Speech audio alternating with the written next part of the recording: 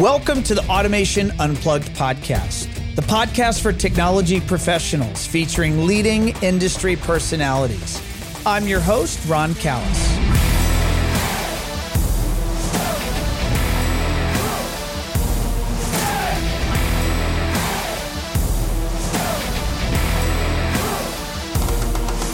Hello and welcome to Automation Unplugged. Today's show features John Heyman, CEO of Snap One.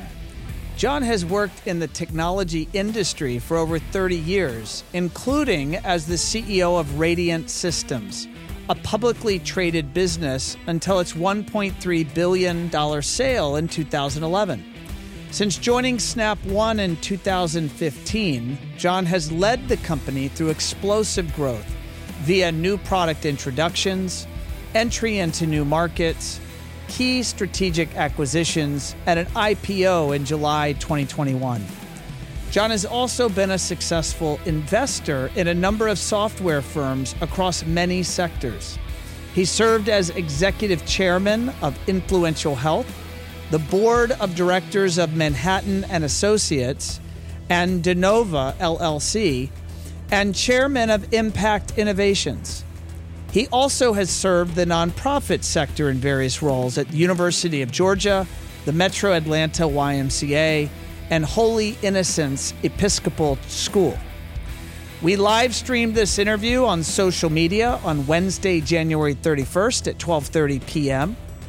During our time together, we discussed John's career journey prior to joining Snap One, the necessity of our industry to improve the client experience, the Snap One rollout of Control4 Connect and Assist, recurring revenue solution for integrators, and a look ahead in 2024 and beyond, and the looming housing shortage in North America. I really enjoyed this conversation, and I hope you do as well. Let's tune into this interview with John Heyman. John, how are you, sir? Doing great, Ron. How you been? I'm good, man. I'm embarrassed that I've been doing this show since 2017 and I haven't had you on the show before. So shame on me, but we have you here today. Good to be here. Good to be here. So John, for those that are not familiar, first of all, let's maybe just go through your role, go through a little bit about your role, what that entails, go through Snap One for if you're living under a rock in this industry and you don't know what Snap One is. I'm betting anyone listening or watching to this is probably your customer, but there's a chance there's someone out there that's not your customer. So give us the high level of you, your role, and the company. Great. Sure. I'm the CEO of the company. I've been the CEO for 9 years now. I used to say that I was a industry outsider, but I can no longer say that. And so I joined the company 9 years ago. Snap One is a company that was built by integrators, and it was built for integrators. And I think, to the guiding principle over the past quarter of a century for the company that we try to continue every day is that we're here for the integration community. They have a very, very big opportunity in front of them. They have a very complex job to do the installs and provide the support that they do. And many of our people have been integrators. They've been on ladders. They've pulled wire.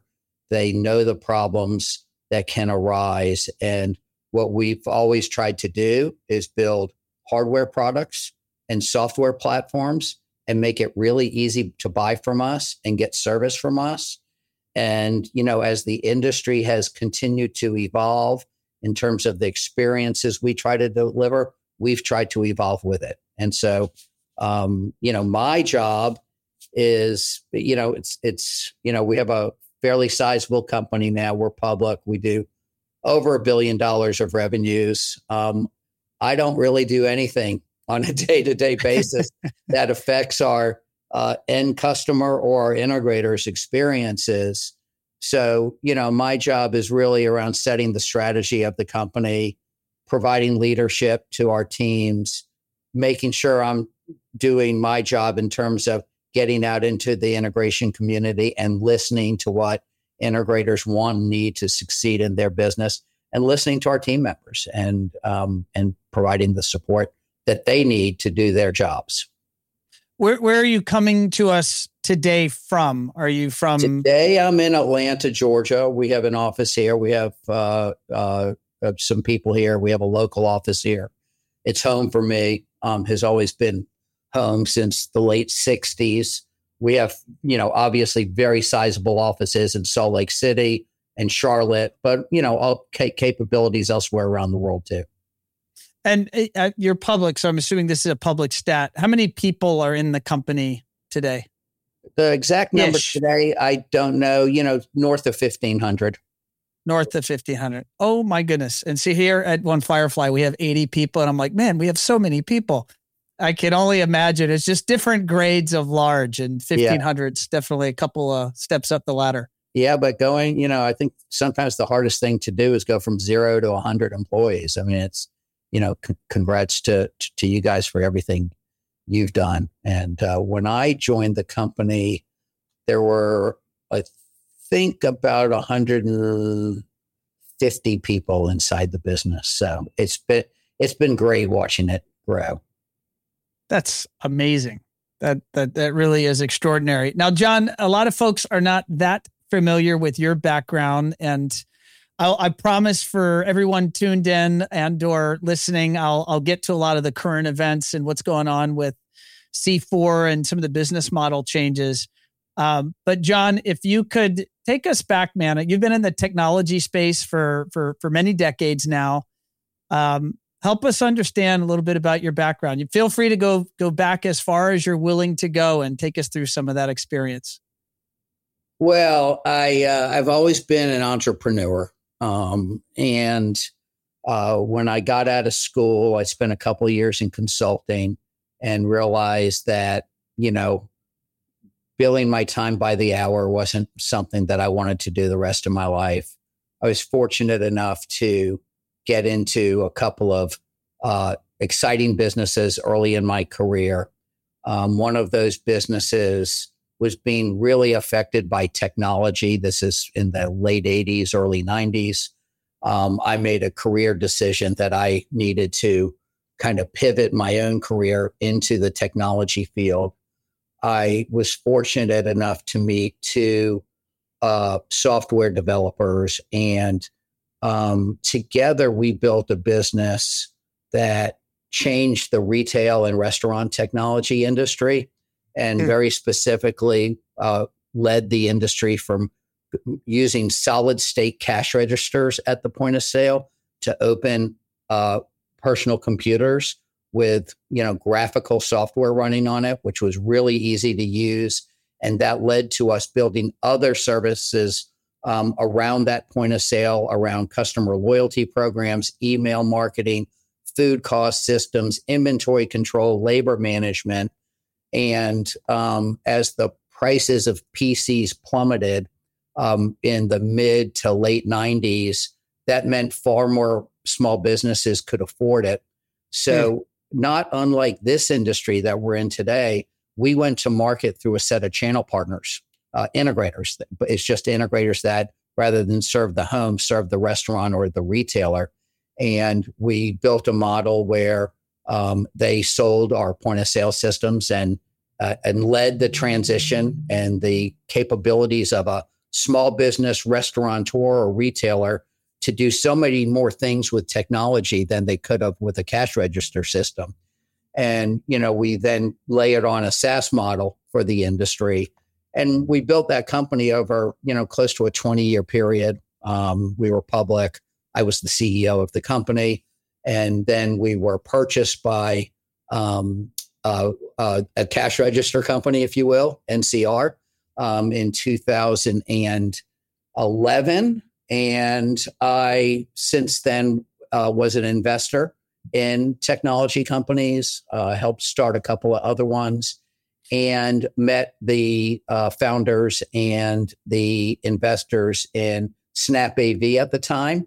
And before we go there, John, can I just ask, I'm curious, you This probably is not stating it accurately, but it sounds like you almost helped convert the point of purchase from analog to digital. At least that's what I'm visualizing, hearing you describe that. Yeah. What was that like? How much resistance? Was there resistance or friction in that change? And if so, what was it like for you to be basically the tip of the spear causing that change?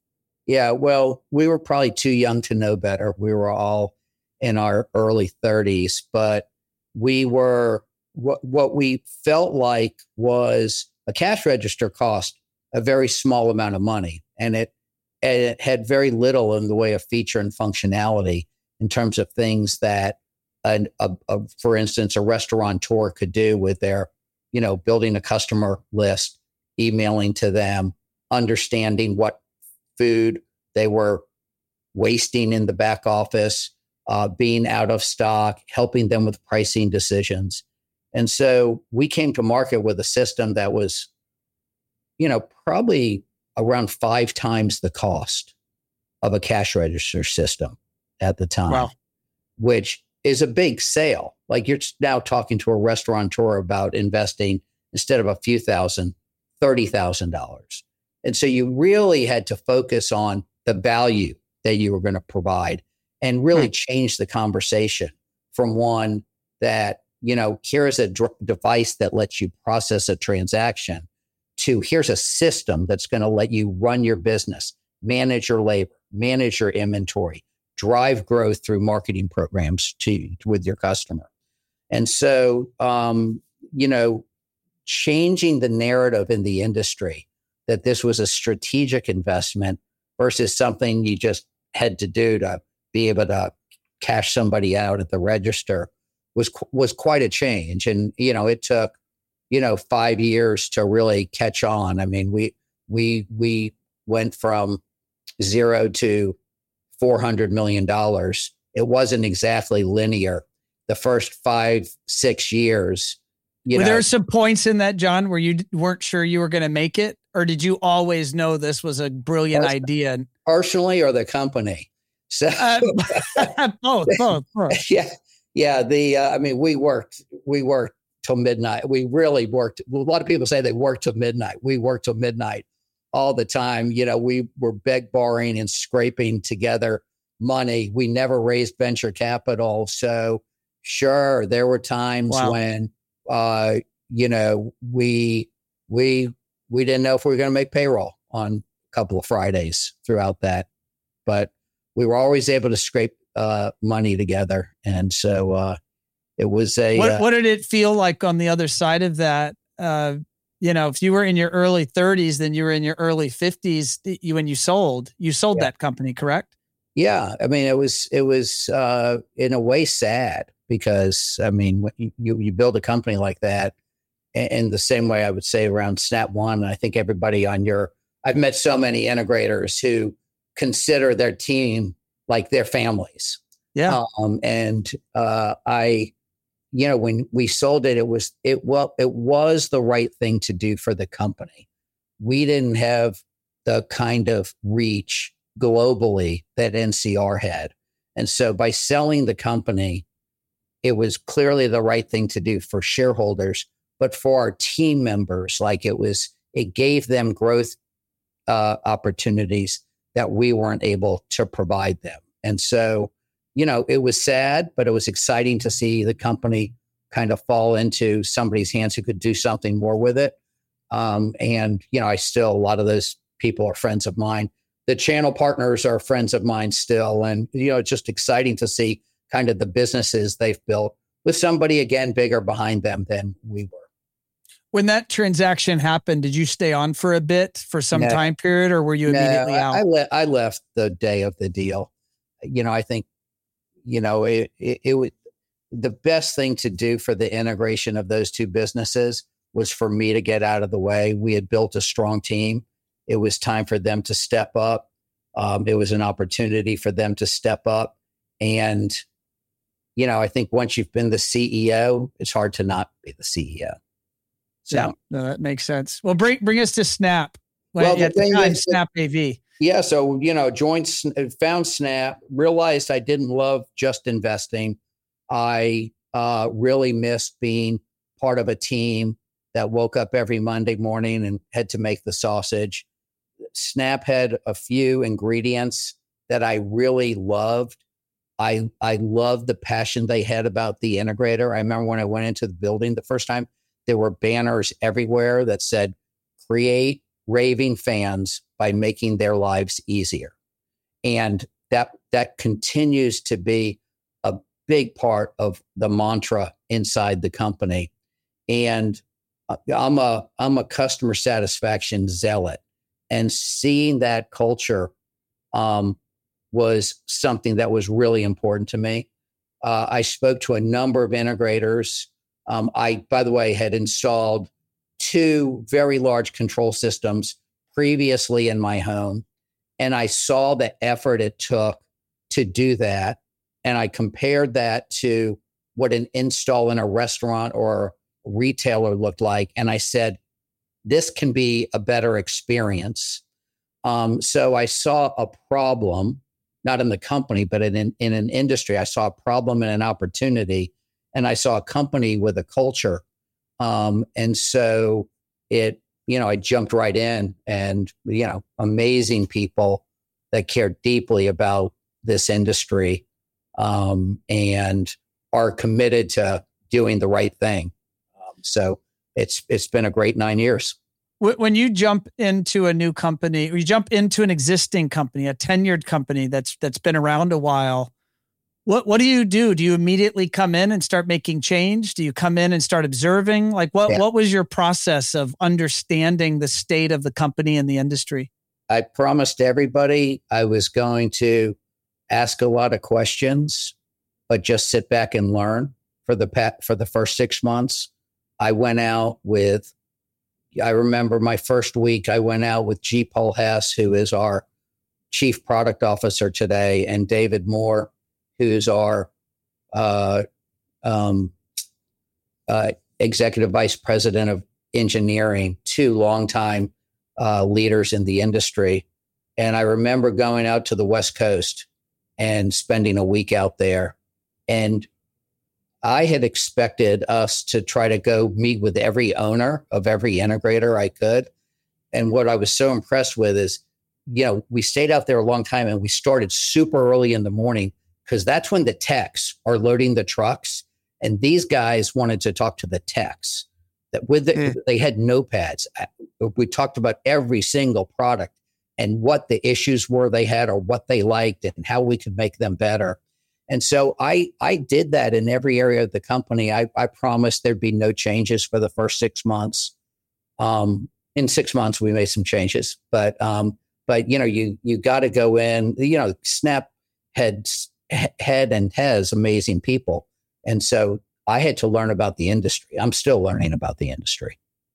How would you describe your style of leadership? I think most people would say, probably if they use 2 words, probably collaborative. And I would hope they say kind of transparent. I think it's really important, the only way we can deliver for our integrators and their customers is through our team. And I think, people want to understand kind of what's happening in the business, what we're being successful with, what we're not being successful with. I think if you sat inside a meeting inside the company, you'd find us celebrating the success we've had. If it's a 60-minute meeting for 5 minutes, and then the other 55 minutes are, what are the challenges? Where can we be doing better? And that's where we focus. And you have to have a transparent and collaborative style, so people feel the freedom to speak up. Even, I'm on some integrator text groups. I want to hear the constructive feedback. That's how we get better as a company. I know because I've watched you speak in the last year. I know you're very focused about the customer experience, and we have our installers and integrators delivering varying levels of quality in that execution, from excellent to lacking. Just stating the obvious. Just staying on that topic of leadership, what comes to mind for you, or what are some of your first or initial thoughts about what the folks listening could do to be better leaders for their team and for this industry? Anything that strikes you as obvious or maybe interesting to consider? That's a great question. I think, part of leading is setting expectations. Right. And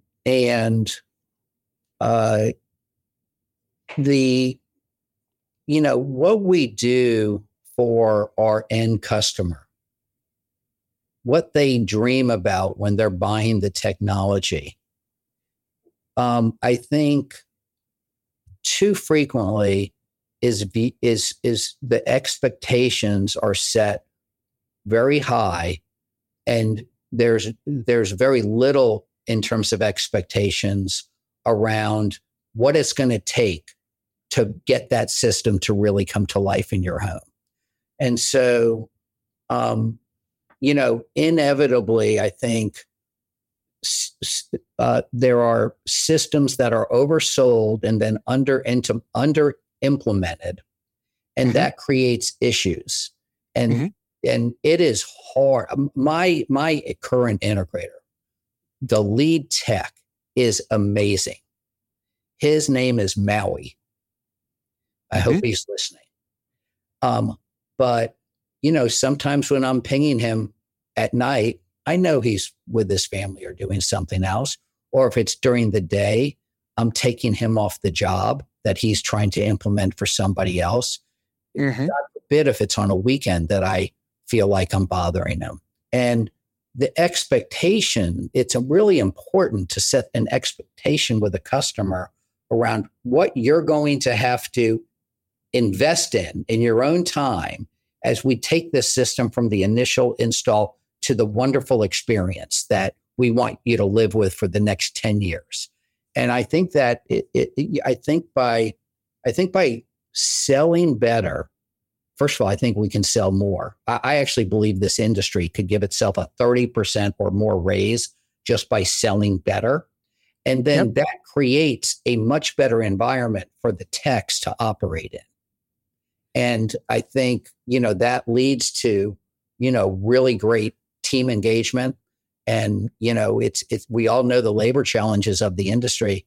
Let's first figure out a way how to make our team members happy, productive, want to spend their careers in this industry and drive more for the end customer and for the integrator they're working for.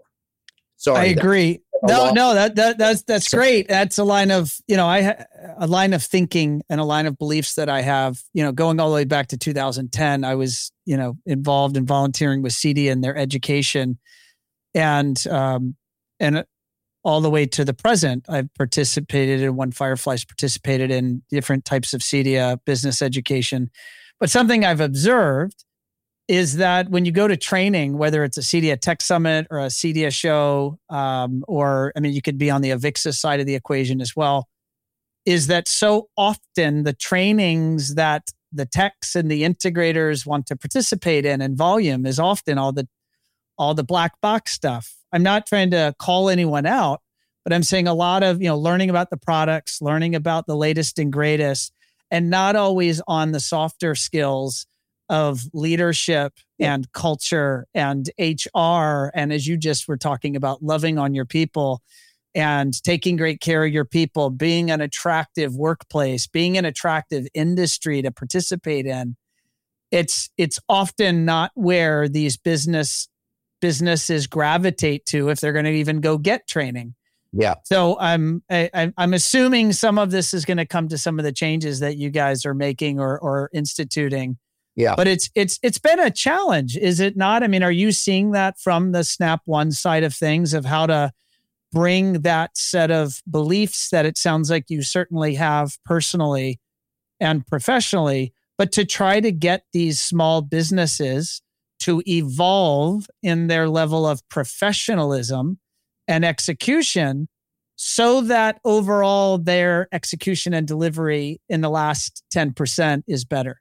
Yeah. I think that's what, all the millions of dollars of investment we make every day is in that regard. I think first of all, let's recognize that integrators have been heroes in this company, in this country and outside this country over the past 3 years. When COVID hit and Amen. everybody started working at home, the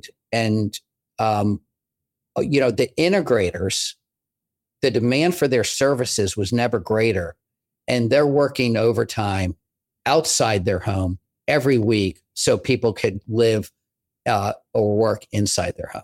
So they were heroes, and because the capacity of the industry was constrained, they had to work really hard to do that, and they weren't able to work on things what I call around their business. They were working inside their business. I mean, every single morning they were waking up and doing installs and proposals, and they didn't have time to do anything else.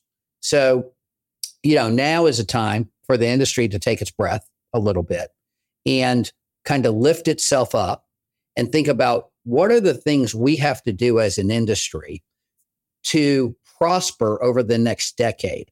Because over the next decade, they're going to see demand like they've never seen before. Inside the United States is underhoused by roughly 17 million homes. 17 million homes are going to be built over the next decade. All the homes today that have technology that this industry has installed in it will have to go through some sort of upgrade over the next 10 years. And people aren't going to want to sell their homes with their 3% mortgage. So they're going to keep investing in those homes. And technology keeps improving. I'll cite our Luma. Luma X20 is a significantly better product than Luma X10. So when we come out with products that improve people's experiences in the home or in the business, people are going to want to upgrade. So the industry has to get ready for that. And coming off kind of the COVID and supply chain, headaches, I think this is a great time to set the foundation for the future.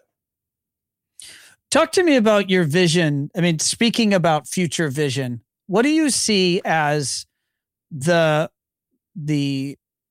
issues or concerns of the delivery of systems today and the effect that's having on the perception of our industry today?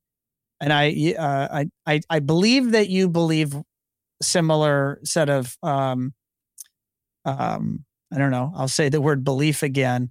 And that is that our integrators, by and large, if you were to pull them in a room and say, could the customers that you serve ultimately be happier?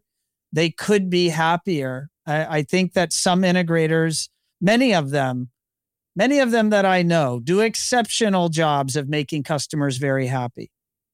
But sadly, many of them are very focused on moving on to the next project. And we're a marketing agency, and I say, well, hey, don't you want to go back and email your customers? Sadly, some of them go, absolutely not. Yes. I don't want to call them or email them because they might tell me that something's wrong. And it's an issue. It's an issue that's been going on for decades for our industry. And I believe you have strong convictions around this. I'm just curious. Would you mind sharing that? Kind of, what do you see? Well, I see a couple of things, and I think they're both related. I think the first thing is we ask integrators. We do surveys. Everybody's participated in our surveys. We ask integrators on a 1 to 10 scale, what kind of service do you think you provide to your customers? And on a 1 to 10 scale, they say on average an 8. The integrators think very highly of the service we provide. Then we do extensive customer surveys of the industry without regard to the products they're using or the integrators they're using. And when we ask the customers, we ask them the ultimate question. On a 1 to 10 scale, they're at a 4. There's a disconnect. And you've been in this industry a long time. I've now been in it. We talk to end customers all the time. And I think 4 is closer to the truth. Almost regardless of integrator, customers are not content with their experience. So that creates an issue for certainly an integrator to get the upgrade opportunity. Like the last thing the customer wants to do is use their existing products or their existing integrator. That's a problem for the industry, but it's an opportunity for the industry. Yep. And so then and by the way, we don't view that as a situation that we as an industry can tolerate. We say we have to create raving fans, not just with the integrators, but we got to create raving fans at the end customer level with this industry. And so then we try to ask the question, why? Why are customers unhappy? And this has been a journey we've been on since we bought Control4. And Snap AV at the time had gotten big enough that we decided as an executive team that our growth depended on the industry's growth. And the industry's growth was going to be hampered if we didn't fix this customer satisfaction problem.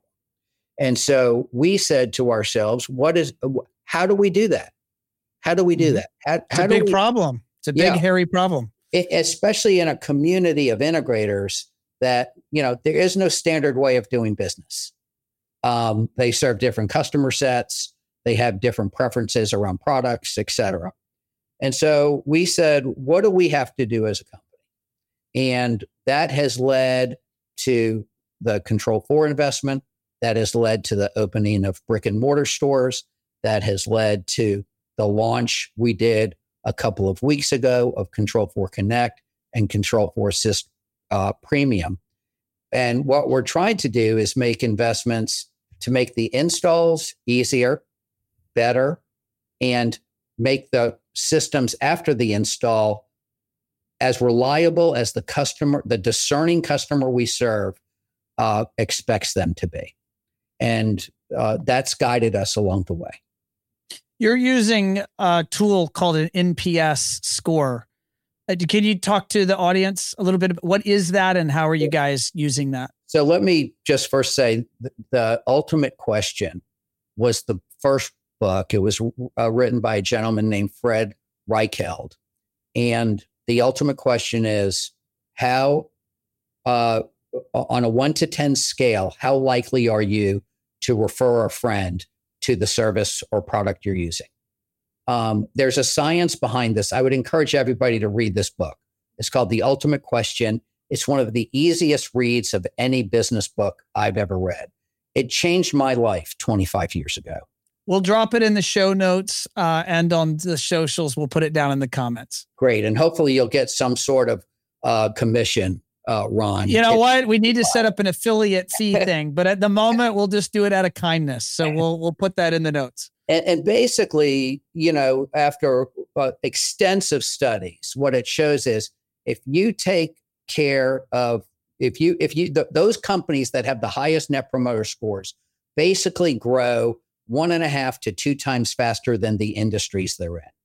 So this is why Snap One is so focused on making sure our scores with the integrator community are high, which they are. Why our technical support is so strong, why we've opened brick and mortar stores, because people said, we want you in our local communities. Mm-hmm. But what we hadn't done until we bought Control4 was really look at what's the end customer's happiness with the industry. And so I've talked to so many friends who will say, give me an integrator. And I'll give them an integrator's name and say, I've used that one. I don't want to use them again. I mean, that's bad for your business. They're not going to call you to do a network upgrade. They're not going to call you to do a surveillance upgrade. They're going to call somebody else. And so taking care of your customers, becomes the lifeline for your business's growth in the future. It makes it easier to sell to your customers. It gives you references, and when you're providing that kind of service, people generally don't argue with you about price. So your margins on every project are better. And then, by the way, you have happier customers. They're not complaining to your employees. So your employees are happier and love working for you. So this has been a book that has guided me throughout my career. I didn't have to implement it at Snap. It was already there, which was great. And I would encourage I've also gotten some notes from integrators recently as I've spoken about this. They're implementing it in their businesses. So if you're not implementing it in your business, my guess is your customer sat is going to trail your competitors. And it's just a really easy system to implement. Ron, I think you guys have implemented it as well. So now the problem is when you identify that the customer's not happy. That's a symptom. And what do you do about it? What's the cause? And that leads to a number of decisions you can make inside your business to drive that customer sat up. But the first I'm going to ask a technical question, a questionable detail, and I'm betting you know the answer, but don't feel bad if you don't. I don't immediately know it. What percentage of your customers, so let's just talk about you, Snap One, of your customers you're surveying, let's say users of your technical support, because I know you have an NPS score. It's very high for users of your technical support. When you survey a population of users of your service, what percentage of that population needs to respond for that answer to be statistically valid or viable? Yeah, I think we have a large number of integrators who do business with us. So I think we're looking for something in the high single digits, which generally creates hundreds of responses. Hundreds, and it's all about statistical validity, so right? Of the population. The population is in the hundreds, and sometimes more, depending on the question we ask. Okay, all right. So, what do you do when you notice the score? And I'm going to say you as Snap or you as the integrator pulling your customers. What do you do when the number's not where you want it to be? Well, first of all, this is back to the notion of being transparent. Like, we have to have a transparent conversation with ourselves about why. Like, if the answer is around service and understanding that when the customer has an issue on Saturday night and they can't use their movie theater, the callback on Monday doesn't work for them. Their kids are crying because they can't watch the latest Disney movie. And then you start to cry because they're come up to the main floor and bug you when you're trying to have company over.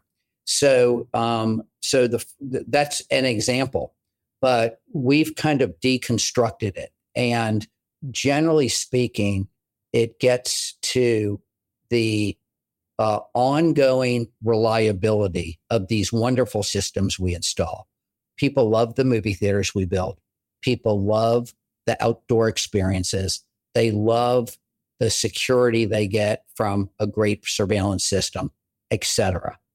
And they love those things so much that when they're not working, they're very frustrating. And these, again, are discerning customers we serve. When they go on vacation, they stay at the Ritz. They eat at nice restaurants. They, drive nice cars and have those service experiences. They have high expectations. And that's what they expect of us. And if we don't deliver it, the industry is not going to prosper the way it should. And so when we break it down, it comes down to product and it comes down to service. On the product side, this industry has evolved a little bit like my old industry. You know, when I used to buy systems of this industry, they were solid state. The software was firmware running on the devices. There wasn't true open software like an OS3 or Oversee. It was all kind of solid state. You put it in and you didn't really have to change it for the years of ownership. So today, number one, everything's running, depends on software in the home or small business. Two is there's been a proliferation of the types of devices that are going in. So there's far more devices that are connected, and they're generally disparate. Integrators are great at picking what they think are the best products for the job, but they're generally from a number of different manufacturers. Sometimes they're designed to work better together, and sometimes they're not. And sometimes firmware upgrades happen from one manufacturer, and the control system can't test them. And guess what happens to the install? And so keeping the software platforms current and tested, building products, solutions that are more integrated than not, and then understanding that these are still products that because of the technology in them, there are going to be times when they require service. And so building a service model that the customer can rely upon. So on Saturday night, if the movie theater is not working with a phone call, they can get it working. Those are all the things, the components we see when we ask the customer, why aren't you happy? That we need to improve on as an industry. So here at One Firefly, we have the perspective of building websites and doing marketing for integrators. And I can go back, I'm going to go back 10 years, back to Ihiji, one of the first service software solution hardware companies.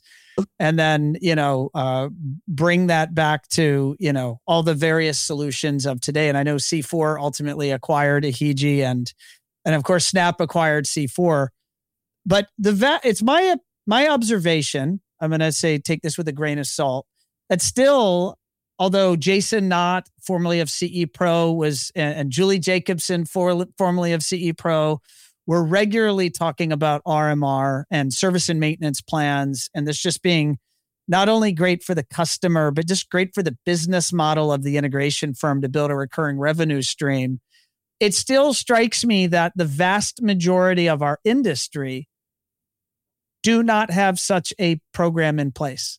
Yeah. Such a program of recurring revenue. But I'm going to zoom in on the service and maintenance and upkeep.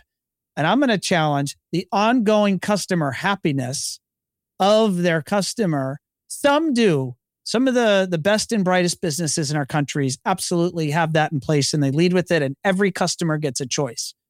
But I have an opinion that the majority, I'm going to call it more than 50%, do not have that in place.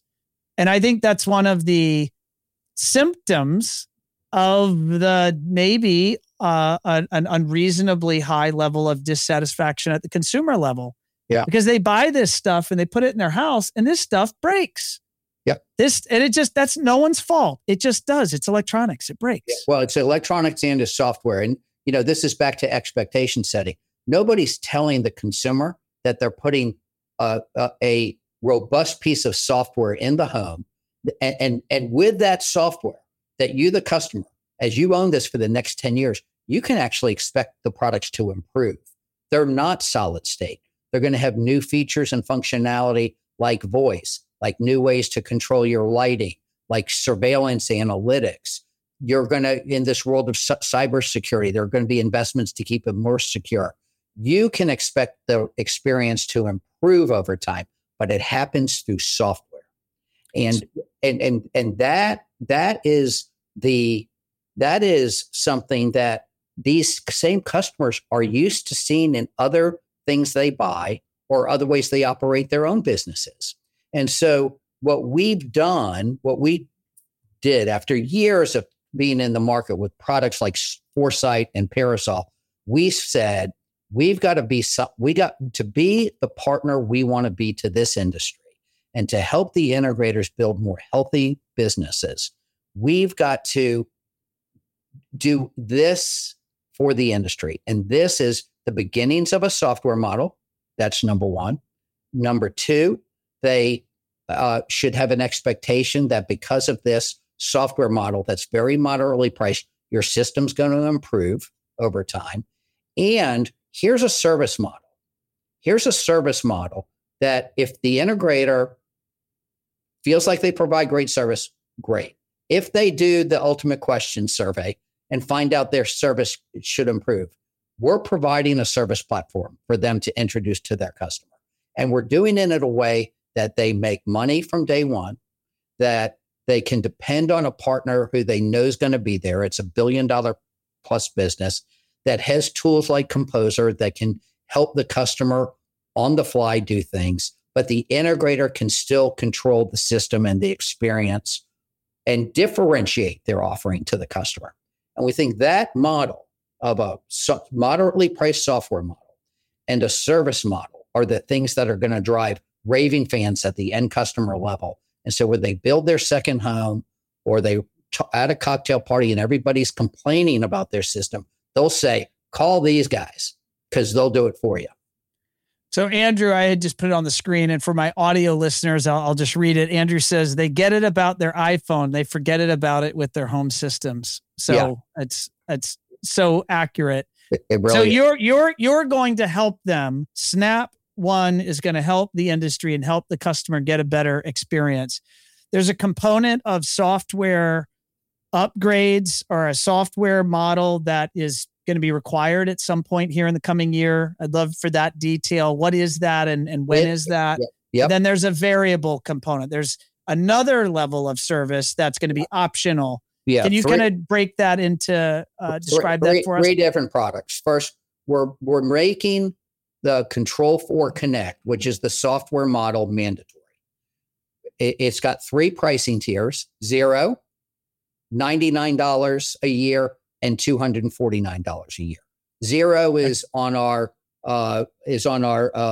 CA1 controller, and the other price points have been tested out in the market with our partner advisory board, and we also have the experience of Foresight, which has over 100,000 subscribers on it. So $0, $99, $249. It's mandatory, and with that you get upgrades. By the way, the integrator controls when the upgrade is done. You'll get new features and functionality. We've got some really exciting things planned in that regard. And you can be assured that the integrations in your home will continue to be kept up to date. Then we have a service model for the industry. That is not mandatory. If you're asking me as the CEO of Snap One, I think it's really important that you as an integrator drive very high customer satisfaction. You can do it through your own service model, but we have a model that you can do it day one. And the 2 models are Control4 Assist, which is $899 a year, or Control4 Assist Premium, which is $2,999 a year. And the difference between those products is one is reactive. If there's an issue, call us and we'll respond. Proactive gives you, what you would expect. We're monitoring the health of the home and the devices, but it also gives you some other services like our Assist Premium techs have access to Composer Pro. If you need something done, like a quick scene creation, we can do it for you. We'll tell the integrator about it. There's a lot of things that we won't touch because the integrator needs to have control over the system. But those service products are optional. We think it's really important that the industry provides great service. Here's a way to do it. And so, we've been in market with Parasol. We've been in market with Foresight. We are really excited about this. At the summit we had a couple weeks ago, I was pleasantly surprised by the number of integrators who see Assist and Assist Premium as real leverage points for their business, not just to improve customer sat, but make their techs productive. Like, this industry has a labor issue that we all know about. What better way to kind of address the labor issue than make your own techs more productive? And so, I was really inspired by that at our summit. And in all of those programs, there's a revenue share with the integrator. So That's you're right. moving all of these businesses automatically into a recurring revenue stream. We're building rails for the integrator to deliver services to their customer. And so with Control4 Connect, they get 40% of the revenues every year. With Control4 Assist and Assist Premium, because there's more labor on our side, I forget the exact percentage, but it's below 40, but it's above 30. And, we've already got other products in the works like Luma Insights, which, by the way, just won a big award at ISE that I found out about. Congratulations. Thank you. And, we're easing into that. The subscription around Luma Insight is free for the first few years, but we're going to keep investing in video analytics. And is that an AI analytics type solution? Yeah. Very exciting. Very, very exciting. It's such a neat new frontier for video.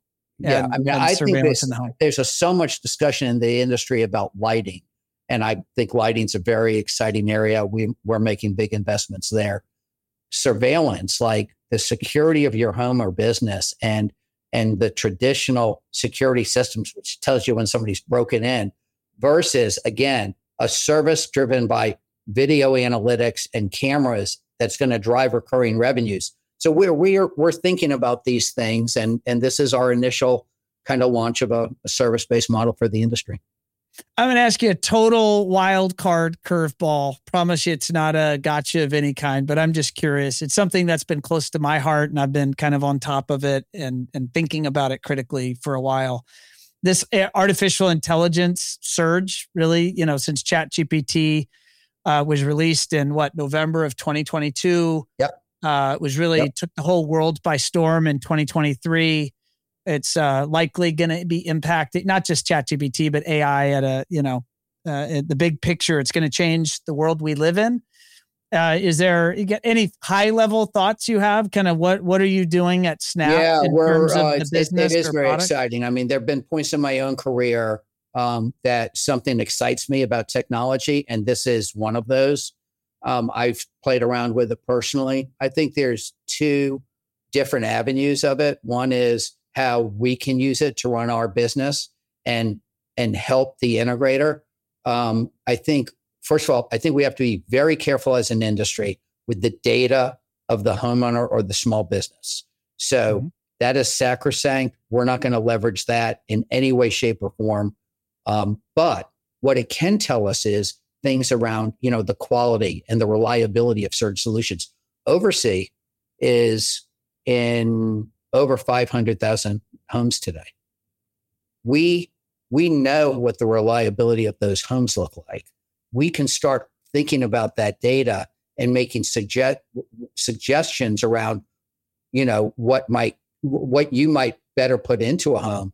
It also will tell us things about our products to improve them. And maybe we can tell other manufacturers things about their products in terms of benchmarking to improve them. So that's one area.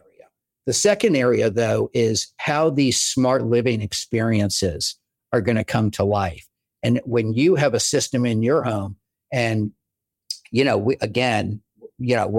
our install base continues to grow, there's learnings we can take to make suggestions to you about how to use your system, how your system will learn about things like you've walked into the home, the lights just automatically turn on, but only the lights you wanted to turn on. So I think, one of the appeals to me of joining the company was, I'm old enough that I used to watch a cartoon called The Jetsons, and I used to really enjoy it. By the way, I watched it when it was on prime time at night. All right. I watched the reruns in the 80s. So yeah, you watched the first runs. That's right. And so, I think this is what's exciting about the industry, is how all this is going to come to life. And I think AI is going to be important, but I think it's also something we do have to kind of watch out for in terms of the protection of customer data.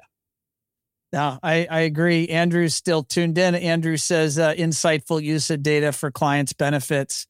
I think using AI for analysis of data and insights is one of the most powerful superhuman abilities of those tools. And I think the fact that you guys are already thinking about that, thinking forward about how to benefit the customer and your customers, the dealers, that's really neat. It's actually one of the first times I've heard a industry leader in our channel talk about using AI in that way.